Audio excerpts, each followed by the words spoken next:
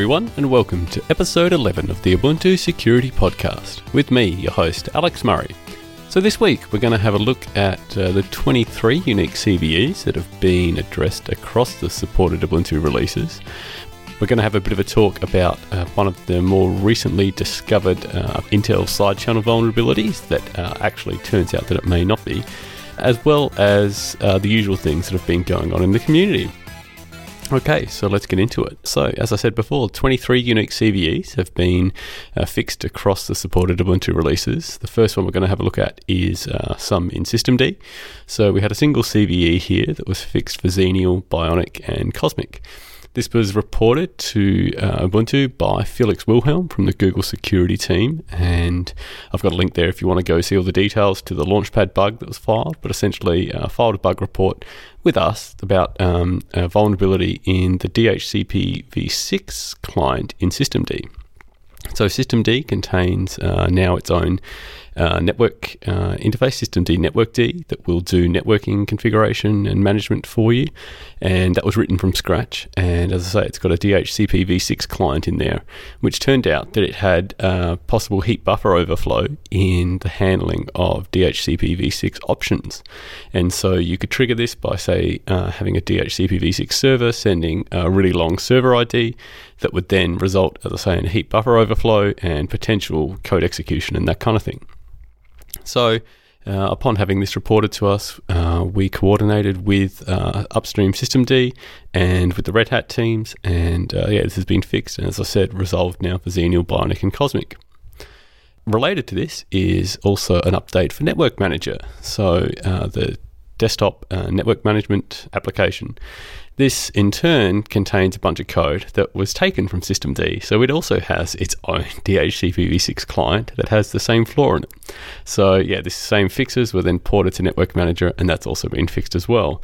So, if you're running particularly on untrusted networks where you don't control the DHCP servers, or there may be other untrusted servers, you definitely want to make sure that you are patched for these ones. We've also got an update here for Ruby. So we've fixed two CVEs here for Trusty, Xenial, Bionic, and Cosmic.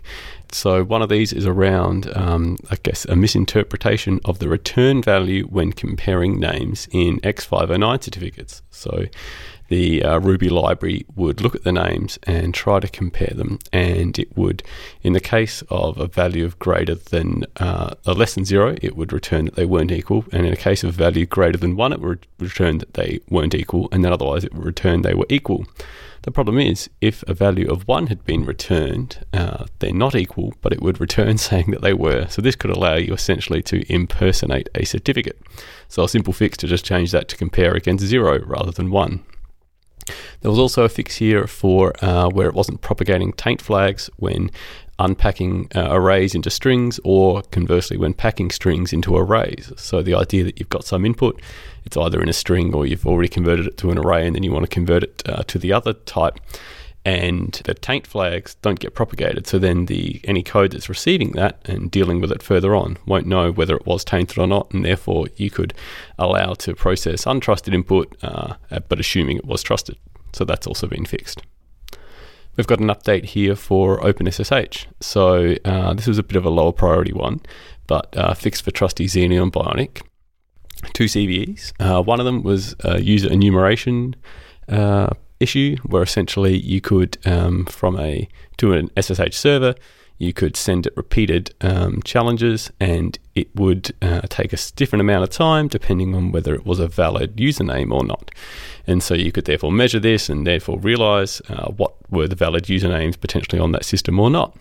Now, the upstream developers see some of these as a bit as low priority issues, because there are so many different code paths through there that are hard to protect, and they don't really see user enumeration as a vulnerability. However, we have fixed this. We've also bundled in that a fix for a possible null pointer dereference, but this one was taken as low priority as well, because you could, when doing the null pointer dereference, all you're doing is crashing the spawned application that gets run to handle your connection and not the main server. So it's not really a denial of service against the OpenSSH server itself, it's just against the process running your own connection. But as I say, both of those have been fixed. We've also got here a fix for libx KB Common. We covered some similar fixes in episode 7 that were for Trusty and Xenial, and so now we've got 11 different CVEs here that were fixed for Bionic.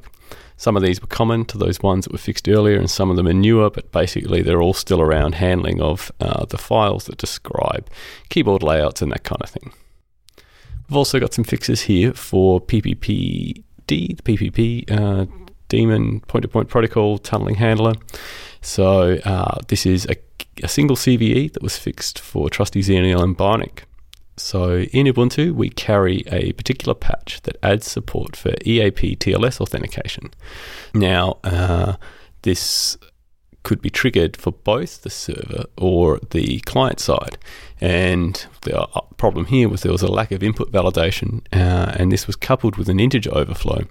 And this could lead to a crash and therefore possible authentication bypass. Now, directly this would be a crash because you could corrupt memory, but if you can obviously corrupt the right data structures in memory, you could maybe corrupt the part that holds whether the client is authenticated or not, and therefore it could bypass authentication as a result. So yeah, that's been fixed, and as I say, that's a sort of Ubuntu-specific change to add that feature. Okay, we've got an update here for Spam Assassins, so the popular spam filtering daemon. This has fixed 3 CVEs for Trusty, Xenial and Bionic. What we've done here is we've updated to the latest stable version of Spam Assassin, that's 3.4.2. So now all supported Ubuntu releases have the latest Spam Assassin. We've got fixes here for 3 different CVEs. Like I said, there's one local user code injection that's possible via the meta rules syntax. So the idea is that the user could specify their own rules and could potentially inject code for the main Spam Assassin daemon to run. We've also got remote code execution via the PDF info plugin. So if you're running that to scan PDF files, you definitely want to update. And also potentially the failure to handle unclosed HTML tags in emails, which could lead to a denial of service. Yeah, so as I say, 3 CVEs fixed there, but Spam Assassin is now the latest and greatest version across our releases. We've got an update here for Nginx, the popular web server. So we've got a denial of service due to excessive memory usage in HTTP2 handling, and similarly there's another denial of service but due to excessive CPU usage in HTTP2 handling. And finally, there's a vulnerability in the MP4 handler. So you could, with a specially crafted MP4 file, cause that to enter an infinite loop. This isn't in the main Nginx package, but in the Nginx Extras binary package. But if you're running that, you'll definitely want to make sure you're updated if you're using MP4 files with your Nginx server. Last of all, we've got an update for PyOpenSSL. So a couple small fixes here for Xenial. We've got a denial of service via crash of handling an X509 certificates, and similarly use after free in handling of X509 certs. Okay, so yeah, that's it for the weekly updates. So as I mentioned in the intro, something I wanted to talk a bit more about was the purported to be latest Intel side channel vulnerability, dubbed Port Smash. So I've got a link here to the actual paper if you want to go and read the details for yourself. This was, as a result, assigned CVE 2018-5407. Now, Intel dispute that this is a vulnerability in the actual sort of processor. They're actually saying it's a vulnerability solely in OpenSSL, which was the software that was exploited in their paper as a result. And what's novel about this is that it's a technique that has been theorized to be a possible side channel for quite a while, but was never actually proved out to be. But in this case, the researchers have gone ahead and shown that. The issue in this case is that you've with hyperthreads, you're sharing a single physical core amongst 2 virtual threads or hyperthreads. So because they're sharing the same physical core, they're both competing for execution units in there. And what we get is what's called port contention as a result. And so what you can do is from one process, you can measure the port contention delay, so essentially the delay in time that before you get to use and be executed against what the other process is doing. And you can therefore infer what it's doing. In this case, because the other process, as I said, is OpenSSL, and it's trying to use its private key to essentially set up new connections, then you can infer what the private key is as a result of measuring all those timing differences.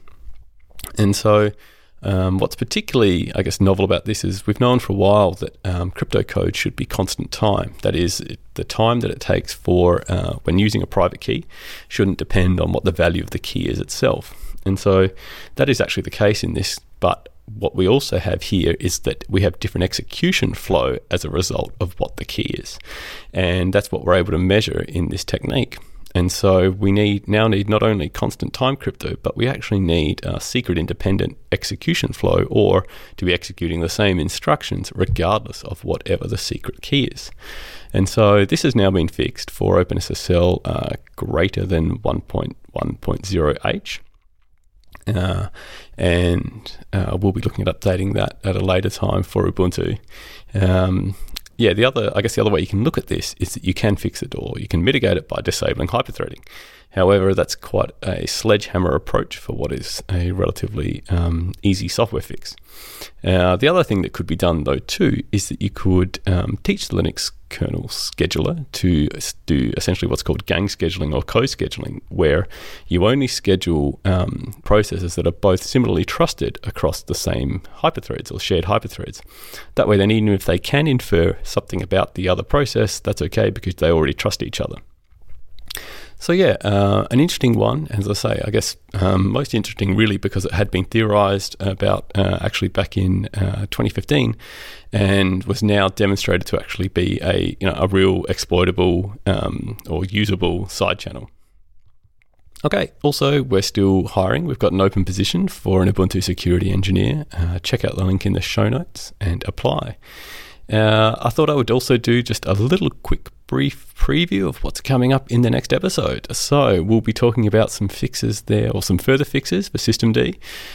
Quite a big backport in this case of a bunch of patches for various vulnerabilities. We've also got some fixes for gettext, the localization package, and libmspack, the Microsoft CAB file format processor, and other handler as well.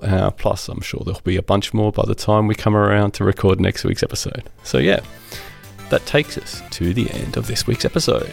As usual, if you want to get in contact, you can reach us at security@ubuntu.com. You can also find us in the Ubuntu Harden channel on the Freenode IRC network, or you can get us on Twitter at Ubuntu_sec.